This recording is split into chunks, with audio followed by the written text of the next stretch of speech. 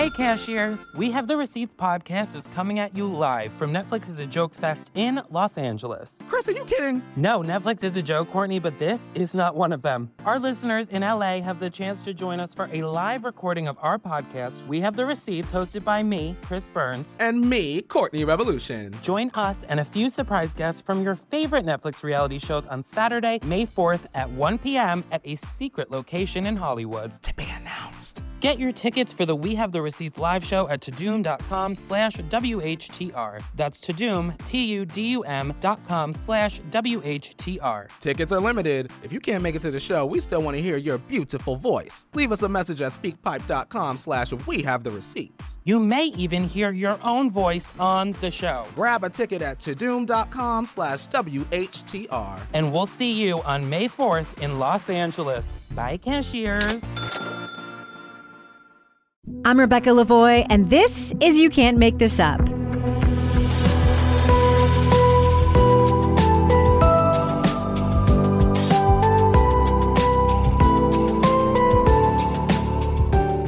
You Can't Make This Up is the podcast where we uncover the true stories behind your favorite Netflix documentaries and films.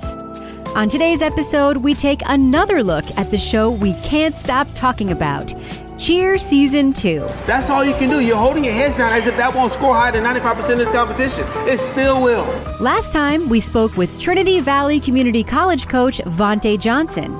Today, we go behind the camera to talk with cheer director Greg Whiteley. Greg was there as a scrappy underdog cheer squad, and their inspiring leader worked hard to recapture a national championship. The result? The Emmy-winning docuseries Cheer. This season, he expands his focus to include another scrappy underdog cheer squad and their inspiring leaders working hard to recapture their own national championship.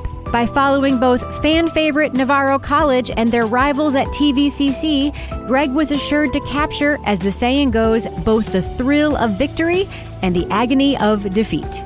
Navarro even slips up for a second or doesn't train hard this year. Trinity Valley is right there to snatch the title from them. And I'm joined by the director of Cheer, Greg Whiteley. Greg, it is such a pleasure to talk to you. Rebecca, it's a pleasure to be with you. Thanks for having me on the show. Now, anyone who follows me on Twitter or knows me in person or really has ever talked to me ever knows that I am an enormous fan of the series. And first of all, congratulations on your Emmy Awards for Season 1 of Cheer, not only for Best Unstructured Reality Program, but your own award for directing Daytona. So I have a question. When you watch the team practice their pyramid for the 50th time, we know they did 41 run-throughs. Were you thinking, this is awards material? Yeah, I've seen this 50 times. Were you thinking that, like, this is what I'm going to win my Emmy for? No, I mean, at that stage, when you're filming full out after full out, you're almost as sweaty as the cheerleaders.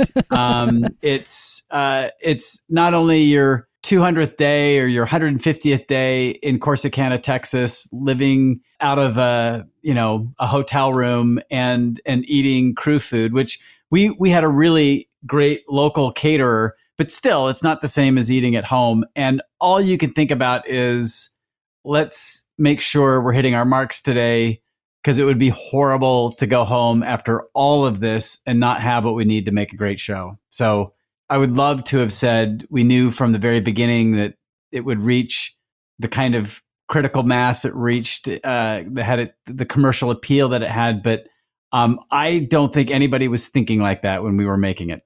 So I watched Season 1 again this weekend in preparation for talking to you, because I am that much of a cheer nerd, and if any excuse to watch it, I will watch it. I was struck because you really highlighted this in Season 1 about how brutal physically this sport is. You know, watching Morgan, with her ribs almost fracturing, do those baskets again and again and again, watching Sherbs get injured, watching that horrible fall that you capture on camera. Did you know that going in filming this sport? We had heard that it was one of the most dangerous collegiate sports. In fact, the statistic that we heard was that of all the collegiate sports, cheerleading, competitive cheer per person leads all of collegiate sports in catastrophic injuries. You may get more injuries, plural, in other sports, but you won't have there's not another sport that has more catastrophic injuries.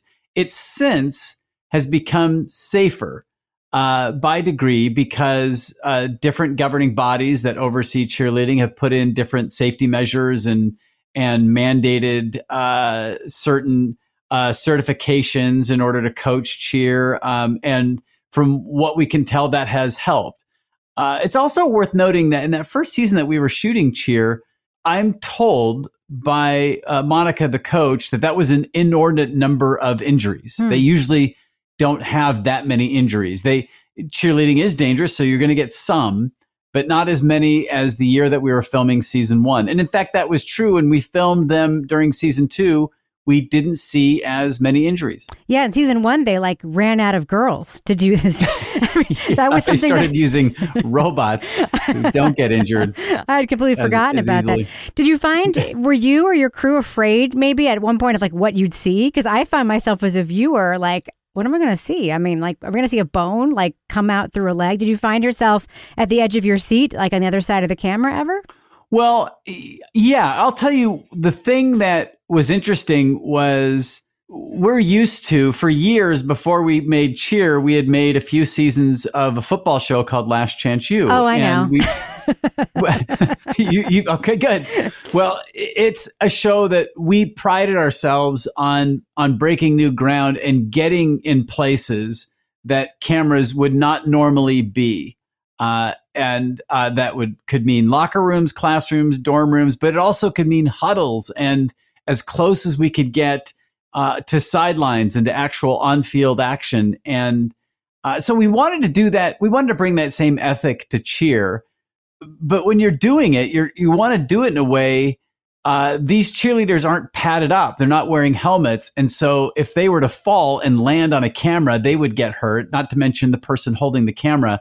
And so it was interesting the first few days where we were filming, how close can we get and still not be in the way? And I noticed towards the end of the year, it felt like we knew the routine well enough that the camera people were almost part of the routine. They just knew they could get into places. They would stand in places. They knew the split second that they needed to move because there was a body that was going to come flying through in that space. Unfortunately, and I give all credit to the great crew that we had, that our camera departments were led by Melissa Langer and Aaron Patrick, our two cinematographers, and both of them, I think, were really, really deft at riding that line between being safe but getting close that you can have the audience feel unsafe.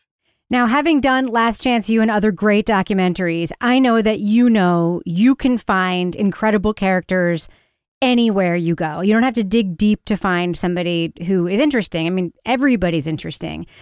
But did you have any sense just how incredibly interesting and the kind of characters you would find in these tiny Texas towns at these tiny colleges?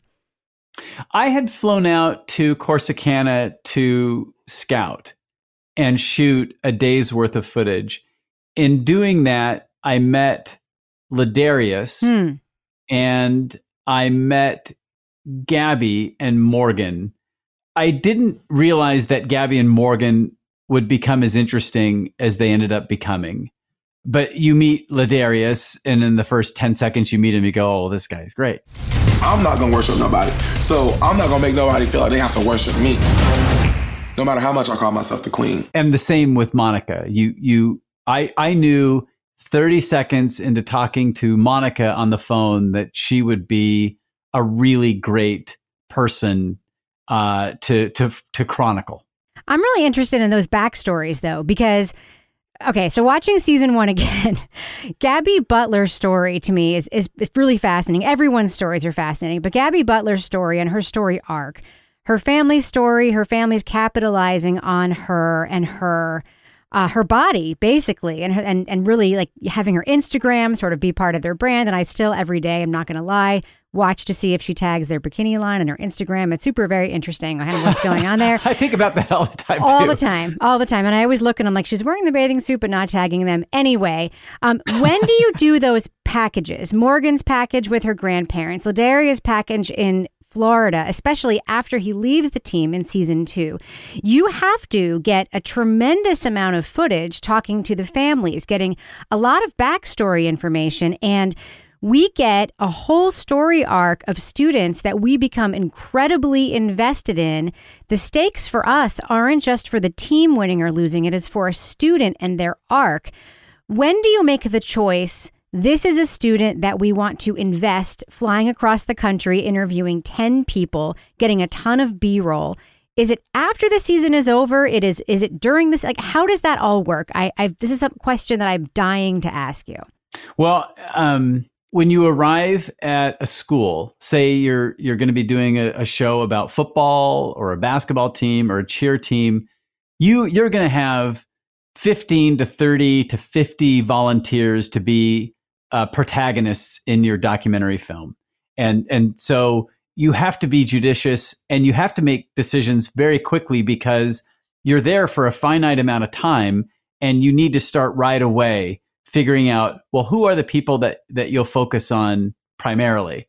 And it's the most nerve-wracking thing because you show up there and you think you kind of know. Like I said, I did a little bit of research. I knew that Ladarius would be interesting. And it doesn't take a genius. You show up and you can immediately, there are certain people that sort of pop. And at the end of the first day of filming, I always jot down 5 names. Who are the 5 that jumped out at me? And then I think, okay, well, let's keep looking because I'm surely not going to get it right on the first day. And there's got to be other people that I didn't notice. And so I keep, an open mind. But what is weird, Rebecca, is in both Last Chance U football and in cheer, the 5 that I have written down on the first day have always been the 4 or 5 that we end up focusing on. And we embed ourselves in the school. We are a part of the team. Most of these people are from around the country. When we're done with filming during what we would call principal photography, which is the cheer season, which for us we'll begin filming sometime in January, and then it ends at Daytona in April. And then we try and squirrel away enough money to go home with 4 or 5 of the main subjects and document what is their home life like. Film them film people who knew them, old coaches, a mom or a dad, a brother or a sister, a caretaker. And try and tell their story in greater depth. But we don't do that until we've wrapped on principal photography for the most part. Sometimes if they live within driving distance, like in the case of Lexi, who lived in Houston, we'll drive home with her and we'll film that. So my follow-up to that is, do you ever wish after you watch the finished product, do you ever wish that like, oh, there's one that I wish that I had? Because I'll tell you as a viewer, I really want to know more about Angel Rice. Like everywhere I go, I know I create good bonds, but the bonds here are different for me. Like, these are my sisters and brothers. So I think I chose the right school. So I'll tell you, like, why didn't Angel Rice get more airtime? Yeah. It's a really good question because we spent time with her. Because we had 2 schools, yep. There are now 2 separate lists of 5 people that we're tracking that we think are interesting, but you don't have room to follow 10 people. If you follow 10 people, the audience's attention gets so divided that they don't care about anybody. And that's the whole key to all of this, is to have a character or 2 that an audience can completely empathize with and start to care what they care about. And if you don't have that, you just don't have a show. You don't have anything that they're going to be interested in. Angel is one of those people that's immediately interesting. But there were 2 sticking points that we found with going all in on her in this initial season. The first was she was a freshman. And so she was going to be back the next year. And we have noticed that when kids are entering their final year of collegiate cheer, or what they think will be their final year, there are some added stakes. Oh. A perfect example is Jada. Jada this was going to be her final year at TVCC. Right. Because it's a junior college, and particularly at TVCC, you only stay there at 2 years, maybe 3 years. It's very rare that they get invited back for a 4th year or 5th year because their coach feels strongly that they should move on. And so Jada had made the decision, this is my final year. Jada had never beaten Navarro. She had never won a championship. She had been on stage, obviously on the mat as being one of the better cheerleaders on that team, if not the best cheerleader on that team, and had been unsuccessful. And so you could feel in her this urgency, almost this manic desperation to get the team in shape for one more go at Daytona. And that just made for a slightly more urgent, compelling storyline to follow. Angel Rice is fascinating. Her mom, her family, her brother Jada, who was there, they're all great, and they'll make for a great story someday. It just felt like as we were editing this and putting this together, we still highlight Angel. We still interviewed her mom. She is a character in that show, but she doesn't get quite the same attention just because there were others whose stakes felt a little higher during this particular season.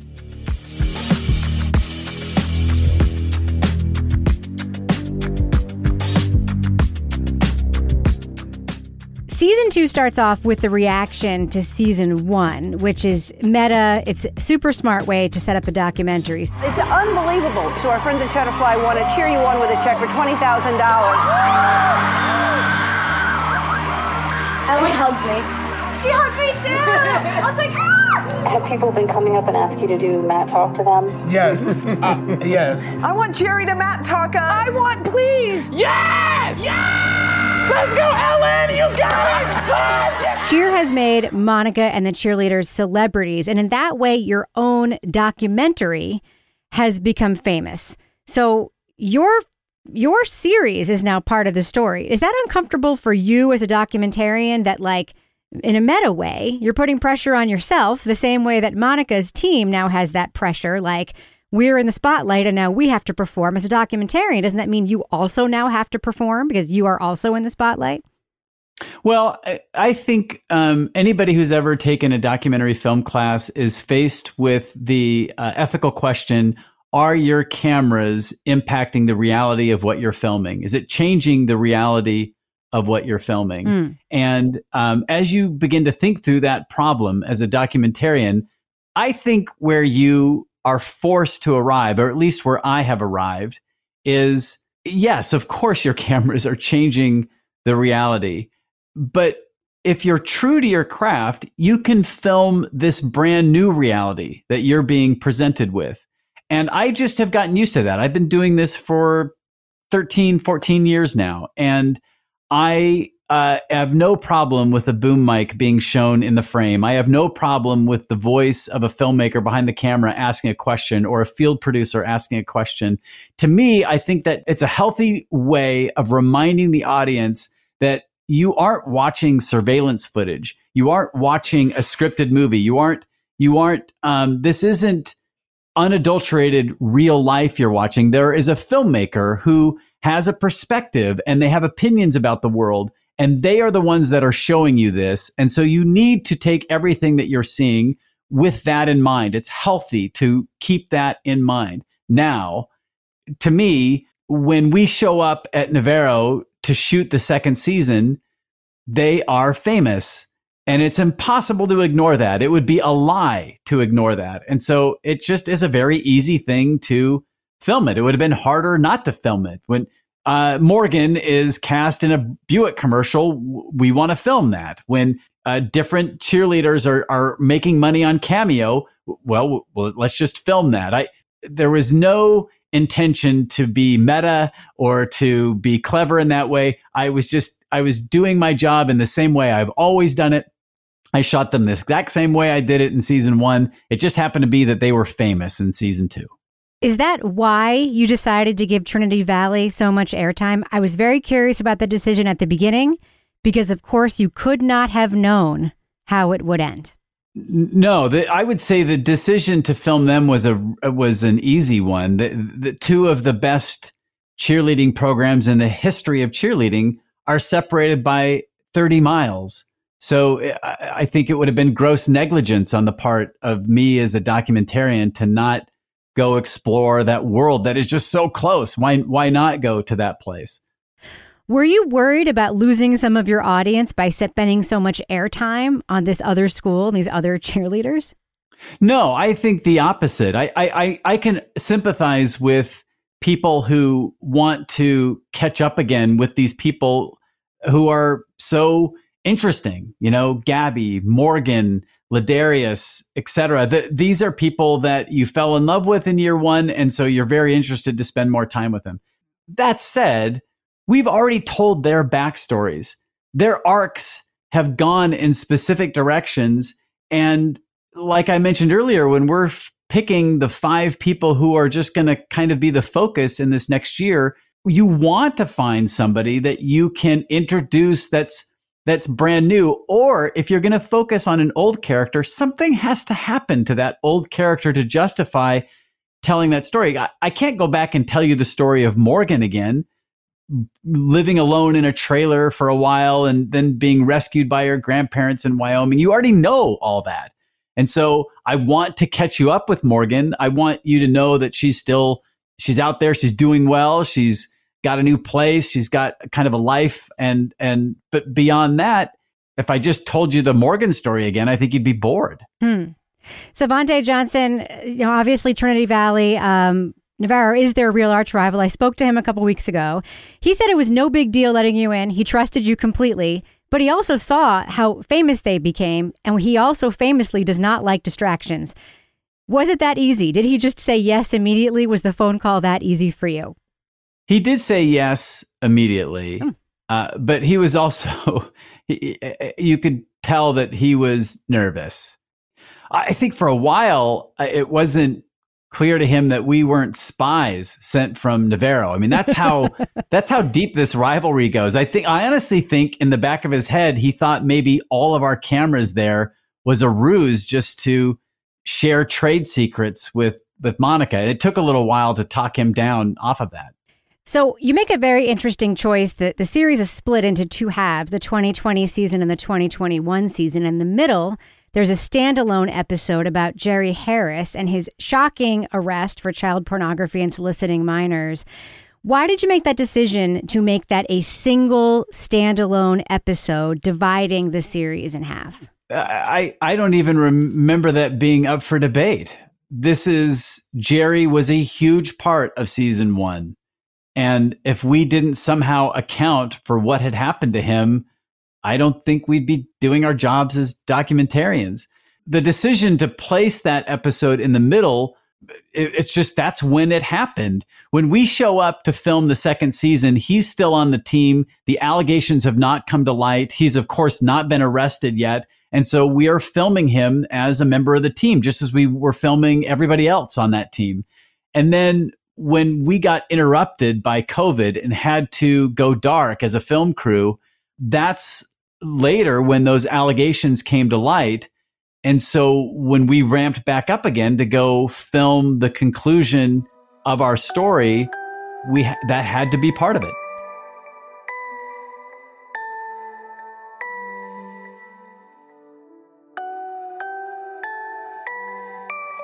So, Greg, I have a very quick question for you. At what point in filming did you realize that assistant coach Chris Franklin was Coach Beard from Ted Lasso? I like that show, Ted Lasso, a lot. And it had never occurred to me until I saw it on a meme that my friends forwarded me. When I left Trinity Valley, I was going to make sure someone was in place that I thought would be the next step for the program. You know, had all the strengths that I didn't have. That's how Vontae came into play. I didn't realize when I was with him how much he knew about football. All right, so I have a couple of questions for you about craft and filmmaking that I've been dying to ask you.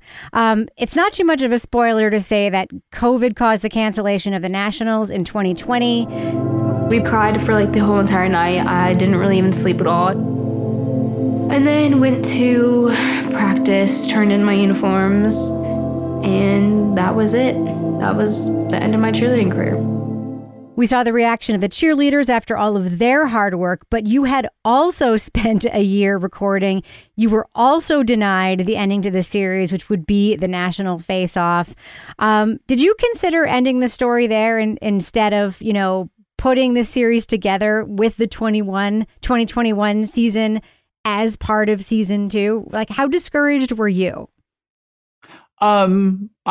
I don't think I was. It was annoying to stop down, but frankly, there were bigger things to worry about. The crew's health and the health of their families and the cheerleaders' health and all of them. I mean, it never felt like when we were stopping down that we wouldn't pick back up again. I didn't know when we would, but no, I don't think it would have been a very satisfying series to just submit the footage and the episodes, try and cut those together into some sort of story. You have to remember the whole structure of this series, everything that we shoot is leading towards this climax in Daytona. And so I think just to deny the audience that moment and just say, well, here you go, here's season 2, that would have been terrible. So to me, it was never a question. We just simply wait until those two teams could go at it again. In season 1, we heard about the iron grip that the organization Varsity has over the sport, including that you weren't allowed inside to videotape the finals or any of the goings on. But in season 2, you seem to have access. So what changed? Well, they did. And I've said this before. They received some criticism for denying us access in season 1. I think that was part and parcel to audiences. They're watching the show. They've fallen in love with these characters. They know how much Daytona means to these characters. So by association, that now means a lot to an audience. And so to deny an audience the pleasure of watching these characters who they now love perform this thing that they care so much about, I can see where there was some fallout against Varsity Sports. But I should make it clear, they are the governing body of this particular event. They are tasked with putting it on, and it's an incredibly complicated thing to do. I mean, they've got hundreds of cheer teams there. They're all crammed there into one location over a short period of time. The last thing they need is some stupid filmmaker running around with a camera who they don't even know. I mean, honestly, the fact that they denied us access, it makes perfect sense to me. I get why they would do it. They watched the show, and my sense is they looked at it, they realized where my heart was, and if I'm being honest, the popularity of the show probably had something to do with it. But they came to us and they said, how can we work together so that we could put this event on safely? Remember, there's a lot of cheer teams there. We're there covering one or two of these teams. There's hundreds of them there. They don't know that these other teams would want to be in a documentary. And so, well, the question to us is, how can you do it in a way that you're not filming people that don't want to be filmed? And so we worked out some parameters, and they were great about it. And so in the second season, because of them, we're able to film Daytona the way I think it was meant to be filmed. So in both seasons, you have endings that you could not write. You really do. Season 1, you have Navarro having a cheerleader that was injured during the finals, so they had to stop the routine, go back and practice for 30 minutes, and you have somebody, I don't know who, filming that practice with the clock ticking, another student stepping up to learn his part of the routine so that they can go on, they win. Season 2, you have TVCC making a little bit of a flub in the preliminaries. Their score is just behind. You have Navarro watching in a ballroom, TVCC watching in their cramped, like little Hampton Inn hotel room. And of course, they win. You could not write these endings. Where were you? And as a filmmaker, how did you feel when you realized you had yet another ending that you could not have scripted if you tried? In second place, with a final score of 98.0708, Navarro College, and your 2021 NCAA National Champions with a 98.2292, it's Trinity Valley Community College. All right, so I physically was in the ballroom with Navarro, and we had, and I was with our field producers, Zoe and Chelsea. They were tasked. Chelsea is a producer and a directing partner with me. Zoe was hired as a field producer. We also had Claire Dudunk, Cinnamon, they were embedded with TVCC in that hotel room.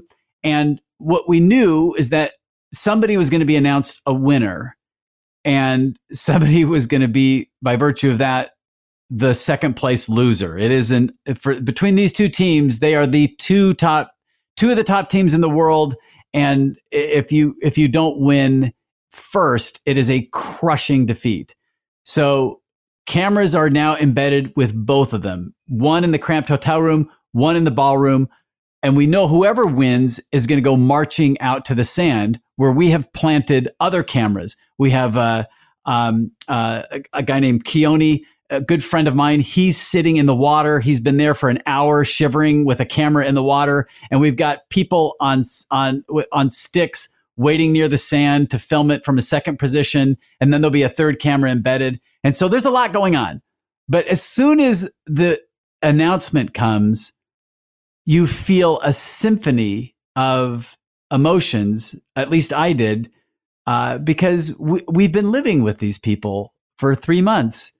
And I was physically with Navarro, and so I was completely heartbroken. I had tears in my eyes, as many of the cheerleaders did. And as I left that ballroom to quickly get into position so I could film the team that would be running into the sand or running into the water, I'm quickly wiping away the tears from my eyes, because this will be inappropriate. I don't want Vontae or Franklin or Jada or the rest of these cheerleaders to think I'm sad because they won. But I was feeling heartbroken for these kids that I was just with. But as I saw them, and I could see them approaching the water's edge where they were going to run in, they had this joy that reminded me of season 1. And I completely got swept up into that. And so, Rebecca, what I was thinking at the time is, I don't ever remember feeling like this. I don't ever remember being taken quite on this roller coaster. If I can somehow edit this in a way that an audience feels this same thing, I don't know that I've ever experienced this in a film. And so that's what I was thinking. Greg Whiteley, you are the man behind Cheer, my favorite sports documentary of all time, and I am not alone. I cannot tell you what a pleasure it has been to meet you and talk with you. Thank you so, so much for your time. Rebecca, your questions were great. This was so fun. Thank you for having me. That's it for this week's episode. Thanks again to director Greg Whiteley. You are tweeting about Cheer, and I want you to send some of those my way. I want to know who your favorite cheerleader is. Did you cry during Monica's hug it out moment with Ladarius? Did you scream at the TV to get Dee to smile? I am here for all of your takes. But if you want to hear more of my takes, check out my other podcast, Crime Writers On. Each week on that show, we break down the latest in true crime documentaries, films, podcasts, and pop culture. Yep, including shows like Cheer. If you like You Can't Make This Up, please rate and review this show and share it with your friends. Find us on Apple Podcasts, Stitcher, Google Play, Spotify, and wherever else you get your podcasts. And make sure to subscribe to the show to stay tuned for all new episodes. Our music is by Kelly Mack at Netflix Music Lab. You Can't Make This Up is a production of Netflix. I'm Rebecca Lavoie. Thanks so much for listening.